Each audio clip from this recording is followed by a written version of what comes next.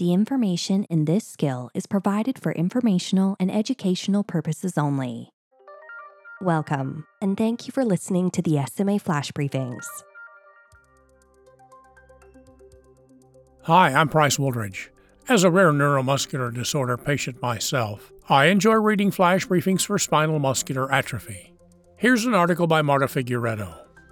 Brain involvement in SMA type 1 still poorly understood, a review finds. Children with spinal muscular atrophy, or SMA type 1, may have neurodegeneration in several areas of the brain, with impaired cognitive function and profound speech difficulties, according to a review study. However, brain involvement in this severe type of SMA is understudied, and further research, using objective measures and following patients over time, is needed to clarify this aspect of type 1 disease, the researchers noted. Such research and the information it will uncover will not only help to better understand the broad impact of SMA type 1, but also will aid in identifying appropriate brain-related outcome measures to evaluate the effectiveness of current and future therapies in this patient population, the team said. The review study, Brain, Cognition, and Language Development in Spinal Muscular Atrophy Type 1, a scoping review, was published in the journal Developmental Medicine and Child Neurology. SMA type 1, the second most severe type of the disease, accounts for 60% of all cases and is the most common genetic cause of death in infants, with a life expectancy of less than 2 years when left untreated. Type 1 is classified into 3 subgroups according to age at symptom onset. Within the first 2 weeks of life, type 1A. By 3 months of age, type 1B. And between ages 3 and 6 months, type 1C. While there is extensive data on the respiratory, swallowing, and motor function of these patients, less attention has been paid to other features of the disease, including brain involvement, the researchers wrote. Of note, in addition to swallowing, bulbar function or swallowing refers to other abilities related to the muscles that control breathing, chewing, and speaking. Importantly, problems in brain functions, such as cognition, speech, and language, have become even more obvious with the increased number of available disease-modifying therapies, as children with SMA type 1 are living longer. The researchers wrote, quote, "A better understanding of the characteristics and extent of brain involvement in SMA type 1 is crucial for a deeper comprehension of the clinical features of the disease and for personalized patient management." Now, researchers in Italy and the UK have systematically reviewed published studies up to December 2019, reporting analysis of brain features, cognitive function, and speech-language development in people with SMA type 1. A total of 19 studies covering 283 type 1 patients were included in the analysis, 11 focusing on brain features, 4 on cognition, and 4 on speech-language development. All but one study included untreated patients. Results from the limited number of infants and children assessed with brain features showed these patients had signs of neurodegeneration and abnormalities in several brain regions, along with brain shrinkage. Brain involvement seemed to be even more clear in the most severe subtype, type 1A. While brain abnormalities were not assessed over time in these patients, longitudinal studies in those with SMA type 0, the most severe form of the disease, suggested the presence of progressive brain involvement, the team noted. In addition, data from mouse models further supported a possible primary brain involvement in patients with SMA type 1, the researchers wrote. The available data on patients' cognitive function, most involving a typically developing comparison group of people, were contradictory. Older research suggested normal cognitive function, while more recent studies reported performances below normal, particularly in expression, social interaction, and problem solving. Less severe forms of the disease, namely type 2 and 3, are reported to have normal speech-language skills relative to their unaffected peers. However, those with type 1 showed poorer performances in several brain functions, such as attention, executive function, and speech and language. Notably, the data also showed that functional and intelligible speech is rarely achieved in children untreated for SMA type 1, the researchers wrote. Still, language analyses in these patients were limited to parent reports and non-formal assessments.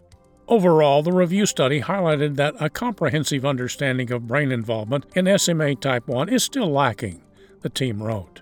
This is likely associated with the difficulty of assessing brain functions in severely affected patients, who often are not able to provide verbal or gestural responses due to severe muscle weakness. The researchers said, quote, "Considering that the limited interaction with the environment, owing to poor expressive communication skills, has been shown to further impact on cognitive development in several neurodevelopmental disorders, alternative and augmentative ways to communicate are recommended from early in life." The team also noted that analyzed studies had, on their own, several limitations, including a small number of patients and a lack of comparison groups, appropriate statistical analyses, and validated and/or standardized measures. The researchers wrote, quote, "Further longitudinal studies focusing on standardized assessments of cognitive and speech-language development in SMA Type 1 are required, as well as longitudinal neuroimaging evaluations performed alongside. These studies will help to better understand the broad clinical features of SMA Type 1, contributing to the growing notion that SMA may be a multisystem disorder. They also will help to improve the personalization of rehabilitation programs, supporting patients' autonomies and quality of life," the team said. The new data also will help define additional outcome measures for evaluating the effectiveness of current and potential therapies for SMA in lessening brain-related impairments. Since speech involves both muscular and neurological domains, further studies also are needed to clarify whether bulbar function improvements will allow children to develop normal communication skills, or whether residual brain deficits will challenge such achievement, the team noted. Coming up next, Perspectives from SMA News Today Forums moderator Deanne Runge. Thanks for joining me. I'm Deanne Runge, SMA News Today content creator. Fingers crossed, different armrests and a joystick mount will be the finishing touches in making my new wheelchair more comfy. I'm still waiting, but hopefully soon. Next, I need to make it personal somehow. Right now, it just feels like a piece of equipment. Naming it isn't really something I'm into. My cat's name is Kitty, so original names aren't exactly my forte. Plus, I've never been one to name inanimate objects. Although, I must say, you guys have come up with some pretty clever names for your chairs.